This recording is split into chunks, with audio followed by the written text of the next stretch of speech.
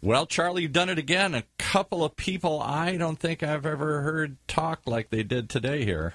Well, Paul, we had two very interesting interviews. The first was with Warren Wall out of Asheville, North Carolina. He's a financial planner, but more specifically, he's an active investment management specialist, and he works on persistence of performance using trend following and momentum investing, determining when to be in and out of various markets, and has been very productive in doing that. Very interesting, solid guy in a beautiful part of the country, and very interesting North interview. Carolina. I've been there. It's a beautiful spot. Very interesting interview, and he does a lot of investment management for other investment advisors. Yeah, that's what I didn't know that. I guess there are sub-investors for investors. There are guys you guys turn to or other people. Well, that's what his specialty is the investments, and most investment advisors, that's not their specialty. Their specialty is working with clients. And then you switch to somebody. I'm still kind of rolling my head. I got to listen to this one a couple times. Very high-level discussion from a very high-level player here. John McClure, Profit Score Capital Management.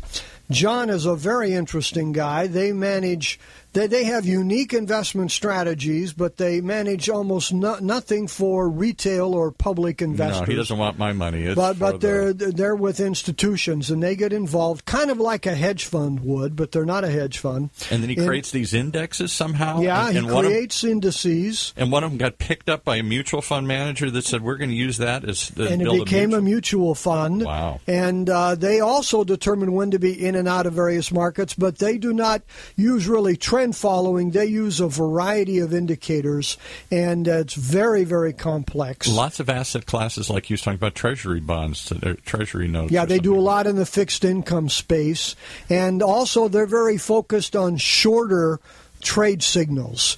Most investment advisors, investments are involved in longer-term trading signals.